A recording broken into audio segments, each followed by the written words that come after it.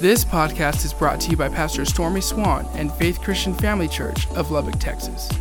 For more information, please visit faithchurchlubbock.com. Good morning, Sunday morning. I'm glad you're up and alive and well and watching online with us. We pray the blessings of God upon you. I believe today's going to be a great day. The Word of God is going to come alive to you. So our goal again today is we're going to feed your faith and starve your doubts. So get your Bibles, get you a notebook. I believe there'll be scriptures today that are really not only going to pertain to what we're going through in life right now, but I believe they'll help you get through these upcoming weeks. So get your Bible. We'll begin in 2 Chronicles 7. Then we'll go to 1 Samuel 1. And then this morning we will end in Philippians chapter 4. Now, as you're going to 2 Chronicles 7, let me say a couple things first of all. Thank all the ones that are here making the live stream happen. We appreciate everybody. We covet your prayers right now. And then number two, I want to give you a little thought here as these upcoming weeks. Again, our president made the comment that it would be great if our land would be up and running again for Easter Sunday. I believe that needs to be our target. And so from my heart, I ask you to begin to pray that say, hey, Father God, we're welcoming that Resurrection Sunday of 2020 is still going to happen. And a verse you can stand on that, the Lord Jesus said in Matthew 19:26, he said, with man, things may seem impossible, but with our God, all things are possible. So I believe something happens when the church comes alive and begins to pray. So again, I encourage you to pray on these lines. So we begin today in 2 Chronicles chapter 7. Start with me in verse 12. Then the Lord appeared to Solomon by night, and he said to him, I've heard your prayer. I've heard your prayer, and I want to highlight that our God still hears the prayers of the righteous. Our God still desires that we call out to him. So he says, I've heard your prayer and have chosen this place for myself as a house of sacrifice. When I shut up heaven, there is no rain, or I command the locusts to devour the land or send pestilence among my people. Now, when you see that Solomon is praying right here in verse 12, and then verse 13, it highlights something, that there is some type of plague or epidemic that's going on their land. And this plague and epidemic is even affecting, he said, my people. Verse 14. For if my people.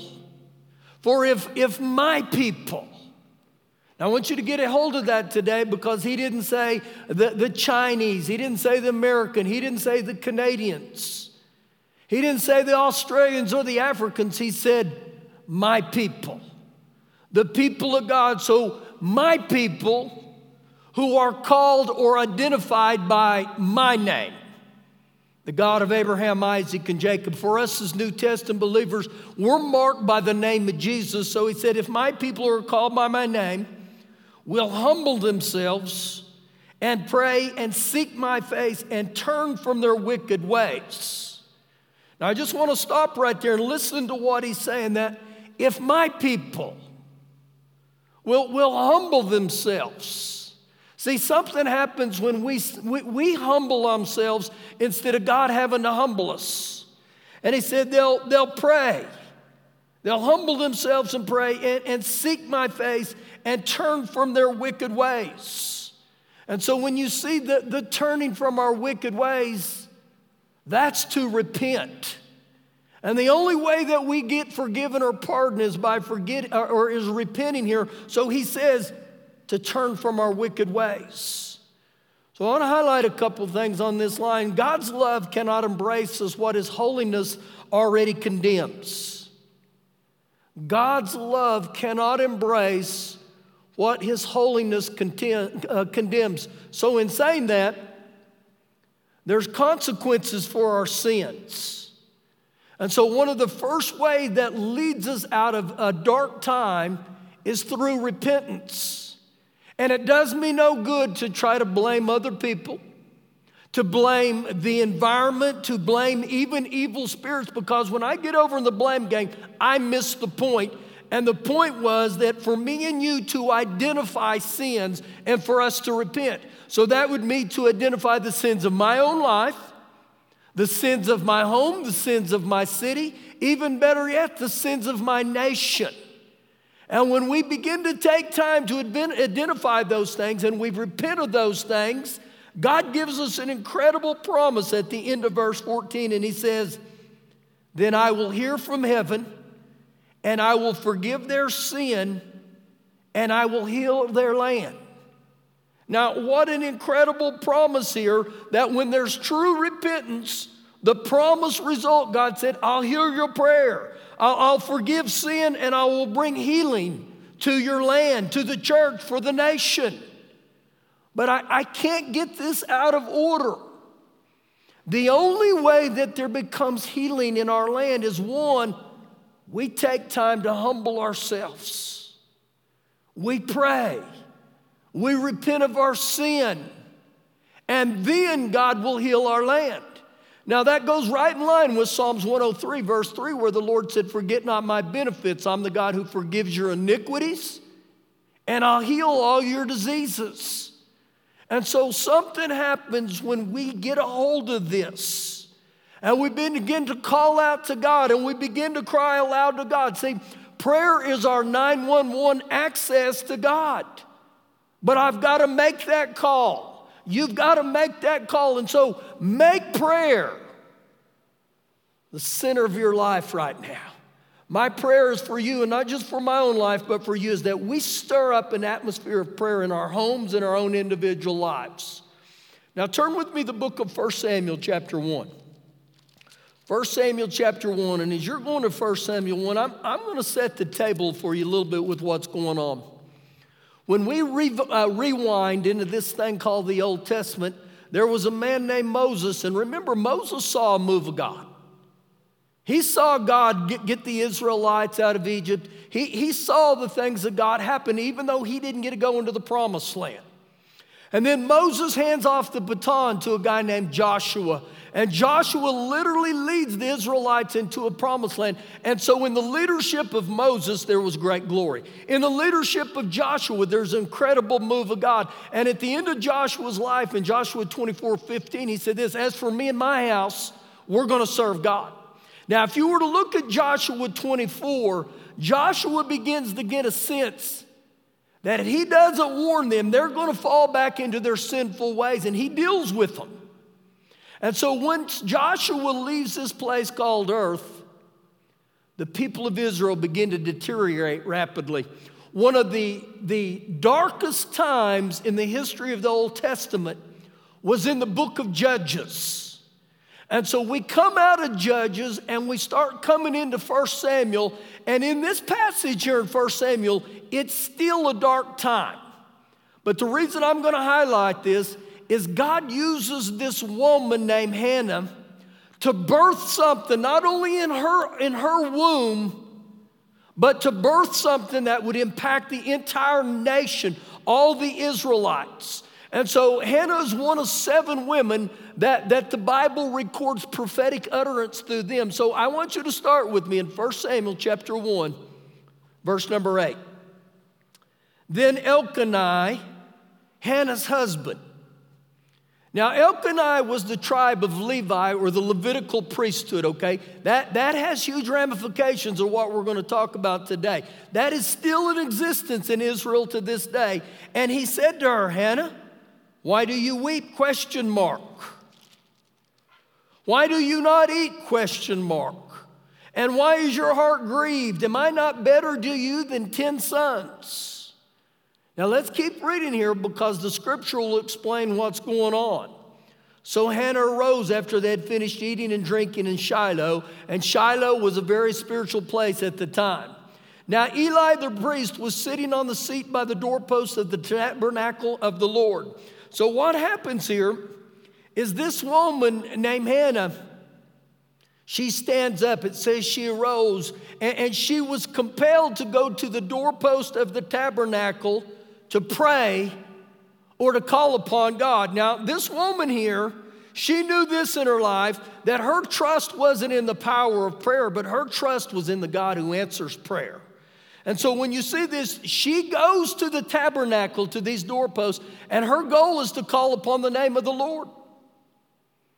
Now, this may identify you right now, but oftentimes our prayers are no more than complaints. with dear God out in front of it. Don't let our prayer life just be complaints, okay? So she goes to the temple to pray here in verse number 10. And we start and it says, and she was bitterness of soul. She was greatly distressed. And she prayed to the Lord. Now get that. She prayed to Father God. And it says she wept in anguish. And so this woman who was in deep anguish, and she wept with her prayers here, she would usher in a new day, not only in her own individual life, but in the entire nation of Israel. This was a breakthrough moment with God. And when you see this, that she wept in anguish, sometimes our tears, they speak more profoundly than our words. You know, the Lord Jesus, he wept and he cried in tears. That's all in Hebrews 5. And so you begin to see this woman's heart. It wasn't just a prayer, and it was everything within her. And so when we read this here in verse 10, God uses the burden of Hannah's heart to bring surprisingly a larger solution to the burden of his own heart. And barrenness was not only Hannah's condition, but it was Israel's condition as well. It was a season of spiritual need. So listen real close. So God sought a voice to speak on behalf of his people. And so when this woman cried out to God, this was bringing forth not only the will of God, but the blessing of God on a whole nation. I highlight this. Your prayers matter. Your prayers don't fall on deaf ears. And so there's got to be something within every one of us that moves us in our times of prayer. Verse number 11. Then she made a vow and said, Lord of hosts, if you will indeed look on the affliction of your maidservant and remember me and not forget your maidservant, but will give your maidservant a male child, then I will give to him the Lord all the day of his life, and no razor shall come upon his head. And so when you see what she's talking about here, guys, in this verse, she asked for a child, specifically a male child. And so this was the seriousness of prayer that was born out of some need. But it wasn't just born out of some need. It was born out of the knowledge we must ask God to intervene. I highlight what she said there in verse 11, that she prayed unto God. She called out to God. And so there's a difference between reciting a verse and actually living or putting a verse into practice. So it's not, I should pray today, but more so, I must need God's help today. I got to call out for God's help. And so what I find this within the church a lot of times, we have these little cliches and we say stuff like, I'm praying for you. Really? Really? Or stuff like this.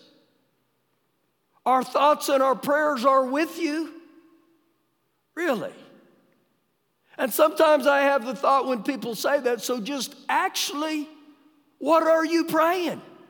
Or do we just say that to act like I'm being religious? And so I don't believe God's into courteous prayers. I believe when we go back into this in verse number 10, God is still enlisting men and women as warriors, as fighters, or soldiers for the kingdom of God. And I believe this is so significant for the time we live in, that God is calling real intercessors to the throne room of grace right here.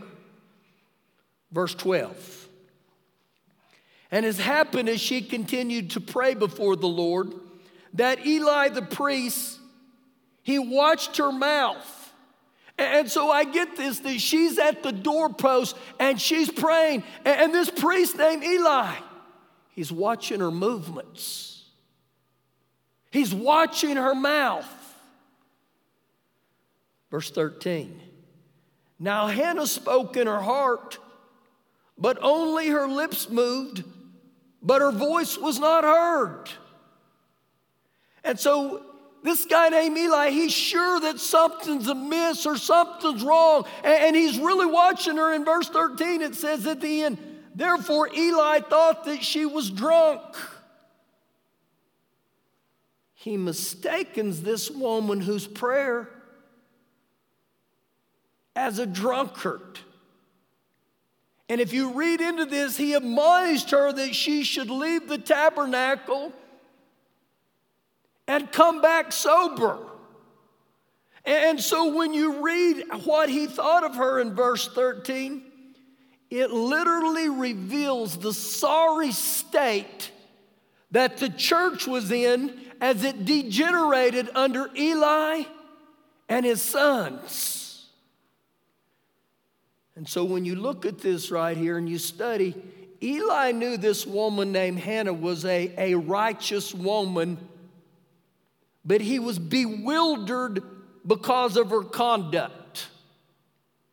Now, when I began to look in this, I thought, okay, Father God, how did Eli the priest, how did he come to the conclusion that this woman of God is drunk? Now, I'm going to give you a little insight here, okay? And I can just tell you in my West Texas drawl, in my English language, I'm probably going to butcher the words here, but I'm going to go ahead and tell you where these are. This is all found in Exodus 28, verse 30. When the priest would come into the tabernacle, he would wear this robe, and somewhere upon the chest of his robe would be like a pocket or a pouch. Within this pocket or pouch, number one was a word spelled U-R-I-M, Urim or Uriim. Again, if you're Jewish, forgive me for butchering that probably. But the word Uriim here, or Urim, would mean light. Also within this pocket or pouch was a word spelled T-U-M-M-I-M. It's either Tumim or Tumim. That word Tumim, when you read it and you see the meaning of it, it meant completeness. So you have light and completeness. No, so what this was like, the best I can describe, it was like a set of dice. But within those dice had letters written on them. And so they would shake those out, and when they would roll them out, those letters would begin to light up. And this was a great way that many of the priests would make their decisions, or it would give them guidance into how God wanted to lead them. So Eli, evidently, he rolls out the Urim and the Tumim. And he mistakenly answers, and he tells that it's spelled drunken woman. But in reality, most believe it's spelled out like Sarah. Like Sarah. Remember, if you study Sarah's life, she was barren, but it also said she is worthy. So when I read this and I see what he visioned it to say, or he misrepresented what it said, it just shows me again how out of tune this guy named Eli was. So it gives us a little insight on what's going on here. So I want you to pick back up with me in verse 14. So Eli said to her, how long will you be drunk? Now, this is incredible to me that he couldn't tell the difference between a woman of prayer and a drunkard. And he says, put your wine away from you. But Hannah answered and said, no, my Lord. She honors him. No, my Lord. I am a woman of sorrowful spirit. I have drunk neither wine nor intoxicating drink, but I've poured out my soul before the Lord. Not only does she give the explanation, guys, think of this.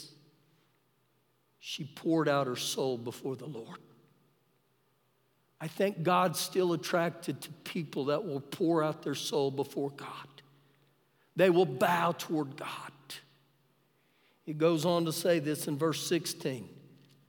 Do not consider your maidservant a wicked woman, for out of the abundance of my complaint and my grief I have spoken until now. It represents, again, she was a woman of deep grief and deep pain. But in this situation here, she doesn't blast Eli. She doesn't ridicule him. She doesn't mock him. She doesn't accuse him of being evil or so out of touch with God. She wouldn't allow Eli's comments to get her off track from looking to God. And so oftentimes I think there's many ways that it tries to pull us off from the things of God. Stay with God. Don't be discouraged right now. Look to God. Don't let the news media move you off from the things. Let's stay with God. Verse 17. Then Eli answered her and said, go in peace. Go in peace. And the God of Israel grant your petition which you have asked him. And so literally what happens right here is Eli, he pronounces a blessing on her.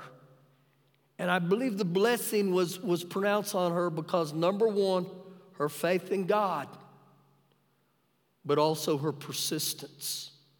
Don't grow weary in doing good, for in due season you'll reap if you faint not. That's Galatians 6:7. Don't give up right now. And so I think this oftentimes, guys, a lack of prayer translates into a lack of peace. But when a person will go before God with his entire heart, everything within him, and cry out to God, God will show up and God will put peace within you. Verse number 18, and she said, let your maidservant find favor or grace in your sight. Let your maidservant find grace or favor in your sight. And so this woman named Hannah, she asked for favor and grace in not only a dark time in her life, but a dark time in the nation of Israel. End in verse 18, and so the woman went her way, and she ate, and her face was no longer sad. There was a different countenance upon her. And I read that because oftentimes a person's faith is the window to her heart. Now I want to highlight something here, okay? 5 times in a couple of verses, she referred to herself as your maidservant. 3 times in verse 11, 1 time in verse 16, and then again in verse 18, she says that again. Your maidservant. The robe of humility, your maidservant. And I highlight that because she sought God for what only God could do. She knew in this situation, I need a miracle. I need an intervention from God. She didn't look to anybody but God. And so when it says maidservant here, Hannah's repetition in referring to herself as a maidservant, it showed, number 1, her humility, 2, her dependence on God, but also this woman lived with a firm conviction, I'm your maidservant. I'm your God. I want you to, we're servants of the Most High. God is still looking for ones that'll humble themselves and say, Father God, for this to work in America right now, we look to you. We call out to you. Verse 19. Then they rose. Elkanah and Hannah, they rose early in the morning and they worshiped before the Lord. They rose early in the morning and they worshiped before the Lord. Now, I got to highlight this to us, okay? I believe they got on their knees and they bowed and they called on God in total submission, in total surrender. And I highlight this again, guys. They got on their knees. They rose early and they worshiped before the Lord. The reason I highlight this, guys, is because the minute they did this, nothing has changed outwardly or in the physical realm. Zero has happened. Nothing has happened. And so when I read this, they're standing on a promise from God. But not only do they stand on the promise of God, it's like they're saying, Father God, we look to you. When there's nothing else to look to, we look to you. We choose to worship you. We choose to praise you. Now watch how this verse ends. And they returned and they came to their house at Ramah. And Elkanah knew Hannah his wife, and the Lord remembered her. And the Lord remembered her. He's now going to bring his answer to Hannah's prayer and unfold the purposes. The Lord remembered her. And I highlight that for us today. When we go to God in total trust and total dependence, God will remember you. God hadn't forgotten us. Turn with me to Philippians chapter 4. Philippians chapter 4. And so right here, just through a seed, just through a tiny seed from a woman, things begin to happen. And this became Israel's breakthrough, a turnaround. And I highlight because it started with a woman who said, you know what, I'm going to look to God. I'm going to call out to God. And guys, this didn't turn around overnight. It was 9 months later until she gave birth to Samuel, but it was years and years and years before Israel began to change. But when I read this story, it stirs me. I got to pray. I can accept what is, or I can stand and I can fight in prayer for what could be. And so this discontented woman, this woman who said, I'm your maidservant, she called out to God. She refused to accept what was, and she said, I'm going to go to the throne room of grace. So I challenge her right now. Begin to go to the throne room of grace on a daily basis. And begin to pour your heart out to God in prayer. Now, I want some things of God to be birthed on the inside of you. I want to give you a God moment here this morning. Philippians chapter 4, verse number 6. And it says, Be anxious for nothing. Be anxious for nothing. Don't fret or worry about anything.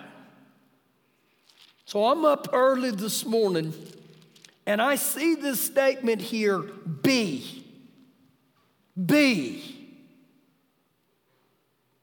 And that word be, it cross-referenced me back into Psalms 55. And I love to cross-reference because you begin to get a thought of what was going on through these writers, through the Holy Spirit. And he says, be. Now, if you want a verse that you can stand on this entire week, it's this one.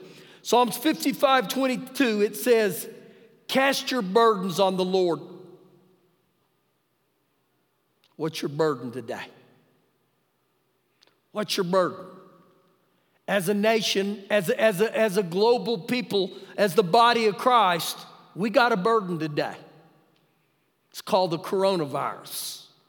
And he says, cast your burdens on the Lord, or give them to the Lord, and he shall sustain you. And he shall sustain you. Let me tell you what the word sustain means here. He'll protect you. He'll support you. He'll defend you to supply the means necessary for living. Ooh, I welcome the God who sustains us. And he goes on to say, and he shall never permit the righteous to be moved. He shall never permit the righteous to be shaken, to slip, to fall, or to fail. So I speak that over us right now. Be anxious for nothing. Let this get on the inside of you today, okay? But in everything, I'll give you a nugget here. He didn't say for everything. He said, but in everything. But in everything. We're in some things right now. I'm not celebrating for it, but I'm looking to God in it. In everything, by prayer and supplication. By prayer and supplication. The Passion says that you be saturated in prayer. But in prayer and supplication with thanksgiving. Let your petitions and your praise shape your worries into prayers. So when we see the word supplication and petition, those are definite requests. It says those are to be faith-filled requests. And so the word for supplication is more than petitioning, but it suggests an intensity. It suggests an extended time of prayer, and it also means to fully transfer the burden of one's soul into God's hands. So I don't know what all you're going through, but I can tell you as a nation, we're going through a lunch. So we give this to you, Father God. We hand our burdens off to you, Father God. Be anxious for nothing, but in everything, with prayer and supplication, with thanksgiving. With thanksgiving.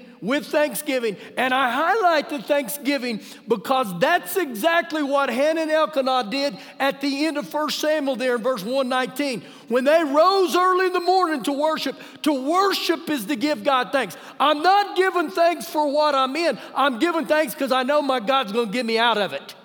God's going to move us out of it, okay? Verse 7. And the peace of God, remember what he said, go in peace. And the peace of God, can I tell you why the peace of God's going to come to us? When I obey verse 6 and I cry out to God with my prayers and my petitions and my supplications, when I come to God with thanksgiving and I cast that burden upon him, there's going to be a peace. And the peace of God, which surpasses or transcends my understanding, will guard your heart and mind through Christ Jesus. Oh boy. The Amplified says the peace of God, that you will experience God's peace. And so peace and prayer, they're closely related. So here's the challenge. I've got to go to the throne room of grace. I've got to go before Father God because the throne room of grace is God's unique 24/7 security system for my heart and my mind. So if we pour out our hearts to Him in prayer, just like He said, He'll move. He'll move. And I will tell you this, prayer will cost you something. It's going to cost you your time. It's going to cost you your energy. It's going to cost you your heart. But the cost of not praying is much higher. And so I believe personally, prayer is the match that lights the fuse. It's the prayer that lights the fuse. It causes things to begin to change. So I know right now there's many of you watching online. Here's what I'm going to ask you to do. Right there in your home, right there in your living room, I'm going to ask you with your family members. You can grab hands. You can get on your knees and you can bow. But I believe today that God is wanting to anoint my people. He's wanting to anoint me and you to call upon the Lord today, to humble and pray and to seek His face. And so lead your homes, men and women, moms and dads, lead your home today. Where that Joshua 24 says, as for me and my house, we're going to call on God. We're going to go through the throne room of God. We're going to petition God. We're going to cast our burdens upon God today. We're going to look to the great Jehovah today. And I just want to lead you in prayer. Just join in. Father God, we petition you today.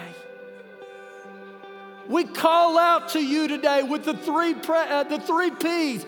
We'll pray, we'll petition, and we'll praise. And Father God, we ask you right now to forgive us of sin. We ask you, Father God, to bring a humility upon our land, that we call upon the name of the Lord. We ask you to grace us as your people, your servants. Lord, we ask you to intervene and heal our land, heal our homes. That you're the God of miracles. You're the God who never leaves us. You're the God who says, cast your burdens upon me. You're the God who said, I'll sustain you. That you won't be shaken. That I'll be like a river planted by the waters. I shall not be moved. So, Father, we call upon you today. We worship you today. And Lord, within all the hearts of men, women, children, birth within us the same heart that Hannah prayed. We want to call upon you, Lord. We look to you. And Lord, as I gaze in these cameras right now, I speak over homes right now. And the peace of God, which surpasses your understanding, will guard your hearts and minds through Christ Jesus. Ooh, jump in here as our team leads us in this song. I welcome you to get a hold of this. Don't just sing for a miracle. Let's actually believe God for a miracle today, okay? Thank you for listening today. For more information, please visit faithchurchlubbock.com.